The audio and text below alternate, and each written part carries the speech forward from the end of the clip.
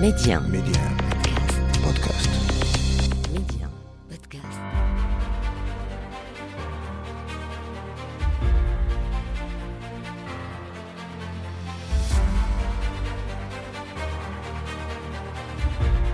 أهلا بكم مستمعينا إلى عدد جديد من مغرب التنمية. حلقة اليوم نخصصها للجهود التنموية والاجتماعية لوكالة بتمويل القدس الشريف لصالح المدينة المقدسة وسكانها. ميديا أسماء بشري، مغرب التنمية. المملكة المغربية ظلت بقيادة الملك محمد السادس وفية لعهدها بنصرة القضية الفلسطينية العادلة وحماية القدس بشكل خاص.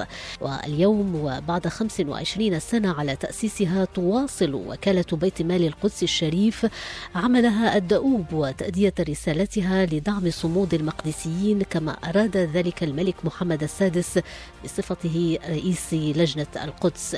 بتمويل من المغرب تقوم وكالة بتمويل القدس الشريف بتنفيذ برامج ومشاريع ذات طابع تنموي واجتماعي وثقافي من شأنها دعم صمود المقدسيين وتثبيت وجودهم على أرضهم. حلقة اليوم من مغرب التنمية تتوقف مع الجهود التنموية والاجتماعية لوكالة بتمويل القدس الشريف لصالح المدينة المقدسة وسكانها، أبرز المشاريع المنجزة ووقعها على المقدسيين وكيف يتفاعلون مع الجهود الكبيرة التي تقدمها وكالة بتمويل القدس الشريف لصالحهم. وسيكون معنا حول هذا الموضوع الدكتور محمد البشاري الأمين العام للمجلس العالمي للمجتمعات المسلمة من أبو ظبي، ومن رام الله الباحث والأكاديمية الدكتور غسان نمر. أهلا وسهلا بكما، وأبدأ معك دكتور غسان نمر.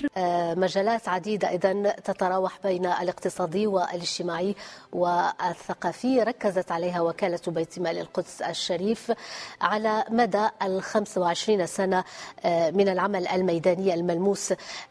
من موقعكم لو نسألك كيف يرى المقدسيون اليوم دور الوكالة ومدى استجابتها طبعا لانتظارات وهموم المقدسيين؟ أسعد الله أوقاتك. الواقع أنه المقدسيين يعني ممتنين جدا لعمل الوكالة ولكل الدور المغربي الموجود في القدس، لأنه الحقيقة أنا طبعا بحب أني أشير أنه أنا كانت رسالة الدكتوراه، أطروحة الدكتوراه الخاصة بي في العلوم الإنسانية وخاصة في موضوع تهويد القدس، يعني إسرائيل والتراث الفلسطيني في القدس.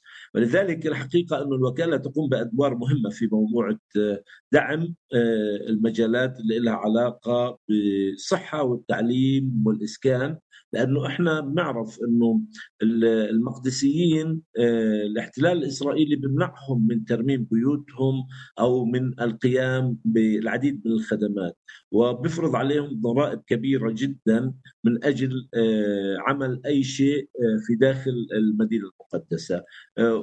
ونحن نعلم كذلك أن هناك صراع يعني على موضوع المسائل الحضارية في مدينة القدس، في التسميات وفي الأماكن المقدسة بالذات، وهذا الصراع الحضاري من المهم جدا ما تقوم به الوكالة الحقيقة فيما يخص خاصة الموضوع التراثي الفلسطيني لإثبات تراث الفلسطينيين والحفاظ عليه في المسجد الأقصى وهو في محيط المسجد الأقصى، وأيضا في القرى حول مدينة القدس، لأن هذه القرى الحقيقة تعاني من موضوع الدعم، وقد لا تستطيع في كثير من الأحيان السلطة الوطنية الفلسطينية لإيفاء باحتياجات المواطنين الفلسطينيين في القدس بسبب الإعاقات الإسرائيلية. وهون بصراحة يأتي الدور المغربي بشكل يعني مهم جدا للحفاظ على التراث الفلسطيني في القدس ودعم صمود أهالي بيت المقدس ومحيط وأكناف بيت المقدس أيضا فيما يخص محيط المدينة المقدسة والقرى والبلدات الموجودة فيها اللي دعمتها، يعني في 100 مشروع تم في مدينة القدس وحول المدينة أيضا في القرى التي تعاني من التهميش. فهذه المشاريع كلها كانت مهمة جدا، والمقدسيين يقدرون هذا الدور بشكل جيد. نعم. طيب أتحول إليك دكتور بشاري. وكالة بيت مال القدس الشريف تستمد يعني مصداقيتها من الإشراف المباشر للملك محمد السادس بصفته رئيس لجنة القدس، وكان قد حث في رسالة ملكية عام 2008 على التركيز على العمل الاجتماعي الميداني الملموس الذي يعني يتلازم في الواقع مع المسار السياسي والقانوني الذي تطلع عليه أو تطلع فيه الدبلوماسية المغربية في بدور كبير. كيف تجد أهمية التركيز على البعدين الاجتماعي والتنموي؟ خلينا أولا نقول التذكير وللتأكيد على محورية قضية القدس ومسألة القدس في السياسة الخارجية للمملكة المغربية، فذلك أن نجدها كانت ولا تزال ضمن الأولويات الأساسية في سواء في السياسة الداخلية حتى أن أصبحت قضية وطنية بالداخل، وهي قضية تهم ليس فقط المغاربة وإنما تهم كل الأمة العربية والإسلامية بل كل الشرفاء والنبلاء في الذين يهتمون بقضايا الإنسان وقضايا حريته وحرية ممارسة الشعائر التعبدية. تأتي وكالة بيت القدس كثمرة للجهود التي بذلها الراحل الملك الحسن الثاني عندما أطلق مشروع أو مبادرة لجنة القدس، والتي انبثق عنها هذه الوكالة كذراع تنفيذي للسياسة التي يجب أن تتبع من أجل أولا الحفاظ على الطابع الحضاري، الطابع القومي العربي القومي الإسلامي المسيحي للقدس،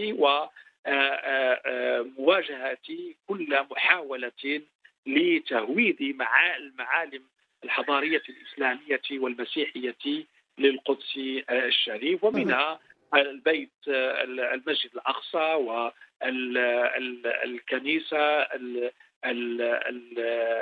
للإخوة المسيحيين.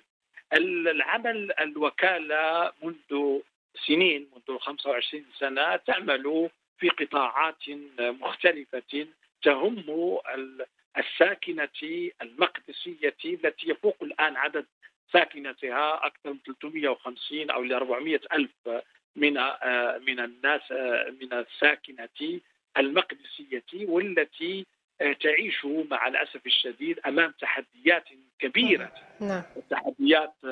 تحديات الفقر، تحديات الحصار المفروض عليها، تحديات البطالة التي تصيب كثير من أبنائها وخاصة من شبابها. لذا كان لازما مواكبة ومصاحبة هذا الوضع والرفع من الشأن الاجتماعي خاصة لأبنائه. فقامت الوكالة بيت المال القدسي مثلا في العمل الاجتماعي، الاهتمام بالمرأة، الاهتمام بالطفل، الاهتمام بالشيخ، بتأسيس يعني مساهمة في التنمية، ما يسمى بالتنمية المستدامة، في إطلاق أو المشاركة في إطلاق مشاريع تهم هذه الساكنة وتعمل على خلق فرص عمل، وإن كانت يعني نسبية قد لا تصل إلى المأمول، لكنه العمل قائم، والعمل قائم بجدارة وبإيمان بالقيادة الحكيمة برئاسة جلالة الملك محمد السادس رحمه الله، والذي يعتبر رمز هذه اللجنة ورئيس هذه اللجنة. فإيمانه بهذه القضية يحفز أكثر الشعب المغربي في المساهمة للوقوف مع إخوانه المقدسيين. نعم. طيب أعود إليك دكتور نمر. دكتور بشاري تحدث عن جانب التحديات وما يعيشه المقدسيين يوميا. نحن نعلم كما يحتاج أهل القدس يعني الحماية السياسية والقانونية، وهي مسؤولية المجتمع الدولي وأيضا الهيئات الدولية والعربية والإسلامية ذات الاختصاص. المقدسيين أيضا يحتاجون كذلك للدعم المادي والمعنوي لمساعدتهم على الصمود في وجه كل التحديات التي يعيشونها يوميا ونعرفها جميعا. كيف تنظرون إلى هذا الجانب؟ الواقع أنه هذا جانب مهم، لأنه نحن نعلم أنه المقدسيين يعانوا من كافة إجراءات الاحتلال الإسرائيلي في المدينة المقدسة، خاصة أنه في موضوع خاصة في موضوع التعليم والصحة. هناك الحقيقة اعتماد كامل تقريبا على الدعم القادم من وكالة بيت مال المسلمين، وأيضا من الدعم العربي والإسلامي للمدينة المقدسة. فالدور الحقيقة اللي موجود في وكالة بيت مال المسلمين، بيت مال القدس الشريف، دور مهم جدا ودور حقيقي، لأنه المقدسيين بحاجة لكل أنواع الدعم، وخاصة الدعم المادي في قطاع خلينا نقول التعليم والصحة. وأنا أركز هنا على التعليم والصحة لأنه القطاع الصحي المستشفيات الآن عليها الكثير من الديون بسبب عدم وفاء العديد من الدول بالالتزامات الخاصة بها في دعم القطاع الصحي والمستشفيات الموجودة في بيت المقدس. الواقع أنه القطاع الصحي قطاع مهم للمقدسيين، وقطاع التعليم أيضا الذي الآن نحن نشهد على الحقيقة هجوم إسرائيلي على موضوع المناهج الفلسطينية في مدارس القدس، ومما ويقوم الاحتلال الإسرائيلي بمنع عديد المدارس من تدريس المناهج المقدسية، ومنعهم أيضا من ترميم هذه المدارس وما إلى ذلك. لذلك نحن نلاحظ أنه الحقيقة أن وكالة بيت مال القدس الشريف تقوم بالعديد من الأدوار خاصة في هذا القطاع المهم بالنسبة للمقدسيين وبالنسبة للأجيال القادمة من المقدسيين، لأنه التركيز على موضوع المناهج وترميم المدارس وإيجاد بيئة جيدة للتعليم في القدس هذا موضوع مهم جدا. وفعلا يعني دور الوكالة فيه دور مهم جدا، وهو كما ذكرت سابقا يعني محل احترام وتقدير كبيرين من المقدسيين ومن الشعب الفلسطيني المتابع لمثل هذه الإنجازات والمشاريع التي تقدمها الوكالة في بيت المقدس وفي المدينة المقدسة. دكتور بشاري، البعد الإنساني والتنموي من خلال إقامة مشاريع لصالح النهوض يعني الأوضاع المقدسية أو الأوضاع الاقتصادية للمقدسيين، كيف تجدون أهمية التركيز عليه اليوم وفي هذه الظروف الخاصة التي يعيشها الفلسطينيون؟ التحدي التي يعني يواجه المقدسيين ومعهم يعني كل تعاطف العربي والإسلامي، كيف يمكن نحافظ على هذا الوجود، على الوجود المقدسي العربي الإسلامي المسيحي، وكيف يمكن لنا أن تستمر هذه الديمومة والحفاظ عليه من كل يعني المشاريع التي استهدفته في السابق ما يسمى بسياسة التهوير وغيرها.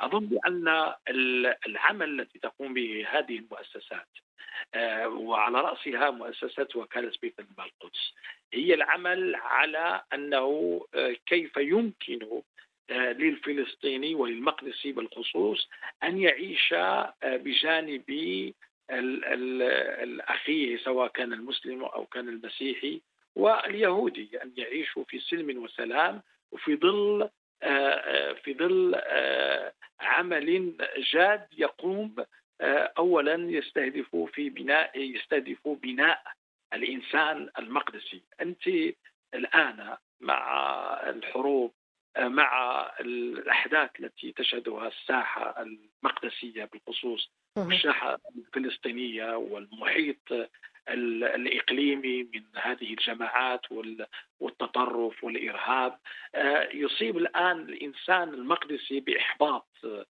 كبير، وهذا الإحباط قد يؤدي شبابنا إلى انحرافات. هذه الانحرافات قد تقوده إلى الانخراط في الجماعات التطرف والإرهاب، أو أنه ينخرط في جماعات أخرى لا دينية لكن تشهد لها من التطرفات المعهودة. ولهذا وجود وكالة بيت مال القدس وعملها داخل القدس وفي شرعية تامة وفي توافق تام مع السلطة الفلسطينية ومع الوصاية الهاشمية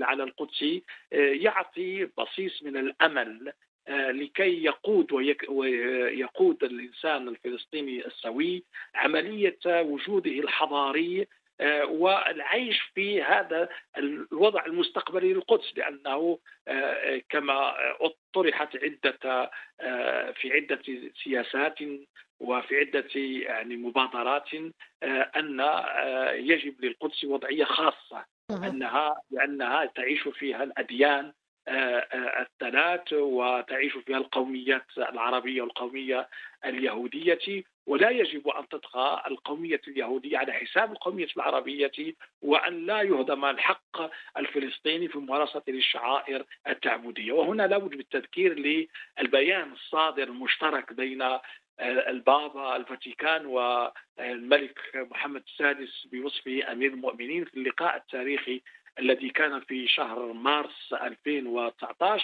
والذي حتى البيان المشترك على الحفاظ على الوضعية وعلى البعد الحضاري للقدس حتى تعيش الأديان في سلم وسلام وأن يعم الخير على الجميع. نعم.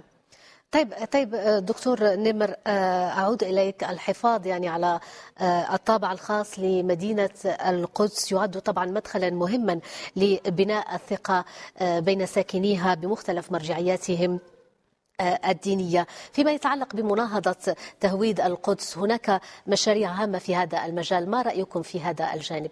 الواقع طبيعي، احنا بنحكي على مدينة مقدسة، الديانات مهمة للديانات السماوية الثلاث ومهمة لكافة يعني متساكني المدينة، ونحن نعلم أن كل جزء في هذه المدينة يعتبر جزء تاريخي ومقدس بكل محتوياته، لأنه كل جزء في هذه المدينة يعني حسب يعني قناعاتنا الراسخة بأنه مر عليه نبي أو رسول وما إلى ذلك. الواقع أنه إحنا في موضوع مواجهة تهويد بيت مال القدس الحقيقة يقوم بالكثير من المجهودات الطيبة في هذا الجانب، ويدعم العديد من المشاريع كما ذكرت سابقا. وإحنا في القدس الحقيقة بنشوف أن هناك لمسات مهمة، وإحنا بنعرف أن الدور المغربي دائما موجود، وكمان أصلا تاريخيا المغاربة لهم حي في القدس عند الحائط باتجاه حائط البراق، وفي حي سلوان الآن. هناك العديد من المغاربة الذين سكنوا هذه المدينة منذ قرون طويلة، وهم أيضا يقاومون هذا التهويد ويعملون مع الجميع باتجاه إثبات حق الفلسطينيين في هذه المدينة، وإثبات أيضا الدور العربي والإسلامي ودور المغرب في هذا الجانب. في الواقع أنا تقريبا كل نهار جمعة لي زيارة وصلاة أيضا في المسجد الأقصى، ألاحظ هذا الجانب في العديد من الزوايا التي أنجزتها الوكالة في الحقيقة خلال 25 عام الماضية. تلاحظ أن هناك أيضا معرفة وإدراك لدى المقدسيين بالدور المغربي في داخل المدينة المقدسة، وأيضا بتعزيز صمودهم داخل المدينة المقدسة، لأنه كما ذكرنا الوكالة اختصت بمجموعة من الاختصاصات المهمة اللي لها علاقة بمباشرة، اللي لها التماس حقيقي بالحياة اليومية للمقدسيين ومن أجل دعم صمود. فالحقيقة أنه ما تقوم به الوكالة بدعم وإرشاد وتوجيه من جلالة الملك هو دور مهم وكبير جدا، وأيضا دور يعني تحتاجه القدس وتحتاج الآن المزيد، وأيضا لدعم الوكالة بصراحة من الأقطار العربية والإسلامية أن تدعم هذه الوكالة حتى تستطيع الوكالة أن تمارس دور أكبر وأسرع في داخل المدينة المقدسة، لأنه إحنا بصراحة الآن في صراع مع الوقت في موضوع التهويد. يعني نحن نلاحظ أن الاحتلال الإسرائيلي يحاول تهويد المدينة بشكل سريع، ولولا الدور اللي بتقوم فيه الوكالة وكذلك الدور الهاشمي والوصاية الهاشمية على بيت المقدس، الحقيقة كنا سنواجه يعني العديد من فقدان للمباني وفقدان أيضا للمرجعيات الموجودة التاريخية الموجودة والآثار التاريخية الموجودة في بيت المقدس. فلذلك وكالة بيت مال القدس الحقيقة تقوم بمجهود كبير، والفلسطينيين يشعرون بهذا المجهود، وبتمنوا أنه يتعزز بدعم عربي وإسلامي للوكالة من أجل أن يعني يحمل العبء مجموع عربي إسلامي، لا يبقى يعني ملقى على كاهل المغرب فقط، باعتبار أنه المغرب يعني الحقيقة 65 مليون دولار على مدار سنوات صرفت في هذه الوكالة، وأنا أعتقد أنه أكثر، وهذا موضوع مقدس، يعني مقدس بالنسبة للمقدسيين، لأنه هذه المشاريع كلها جاءت في قطاعات حيوية ومهمة ويومية للمقدسيين الذين يرحبون دوما بهذا الدعم ويتمنون أن يكون هناك أيضا استمرارية لهذا الدعم وديمومة له في كل القطاعات. طبعا. أختم معك دكتور بشاري. دكتور نمر من رام الله تحدث عن الدور العربي، الدور المغربي، وما تحتاجه القدس اليوم من دعم متواصل طبعا، بالنظر إلى موقع المغرب ومكانته عربيا وإفريقيا دوليا. إلى أي حد يمكن القول يعني أو يمكن لجهود وكالة بيت مال القدس الشريف أن تساهم في بناء نموذج عربي إسلامي لصالح القدس ولصالح المقدسيين؟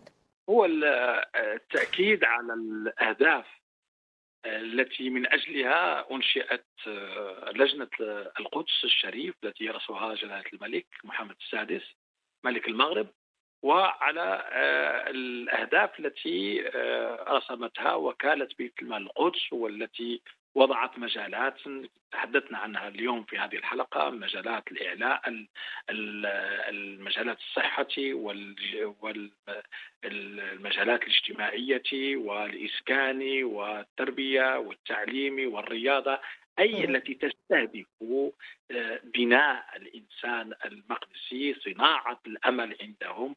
والدور مأمول كثير على هذه الوكالة، ولهذا وجب أن يكون هناك تضامن فعلي مع هذه الوكالة في مساعدتها، في مساندتها، في الإثراء في تمويلها من طرف، سواء كان ذلك على مستوى الدول العربية والإسلامية أو على مستوى المؤسسات الخاصة والمؤسسات الخيرية، أن يكون هناك تآزر وتعامل وتنسيق فيما بينها من أجل أننا نحافظ على الطابع الحضاري للقدس الشريف، ونحافظ على هذه الرسالة التي من أجلها أنشئت منظمة التعاون الإسلامي. لا بالتذكير، منظمة التعاون الإسلامي أنشئت في سنة 1969 في اجتماع القادة المسلمين في الدار البيضاء، وكان على إثر الحريق الذي أصاب المسجد الأقصى. معنى أن المغرب له دور حضاري، له دور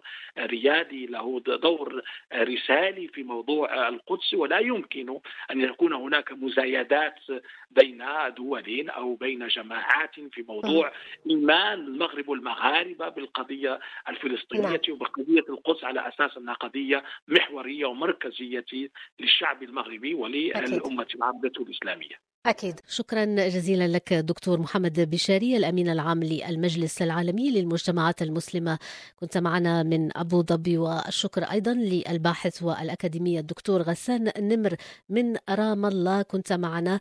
شكرا لكم على كل هذه التوضيحات والمعلومات بشأن وكالة بيت مال القدس الشريف وأبرز المشاريع المنجزة ووقعها على المقدسيين. ممكنكم متابعة هذه الحلقة وباقي حلقات مغرب التنمية على منصة ميديا بودكاست. شكرا لكم على المتابعة، إلى اللقاء.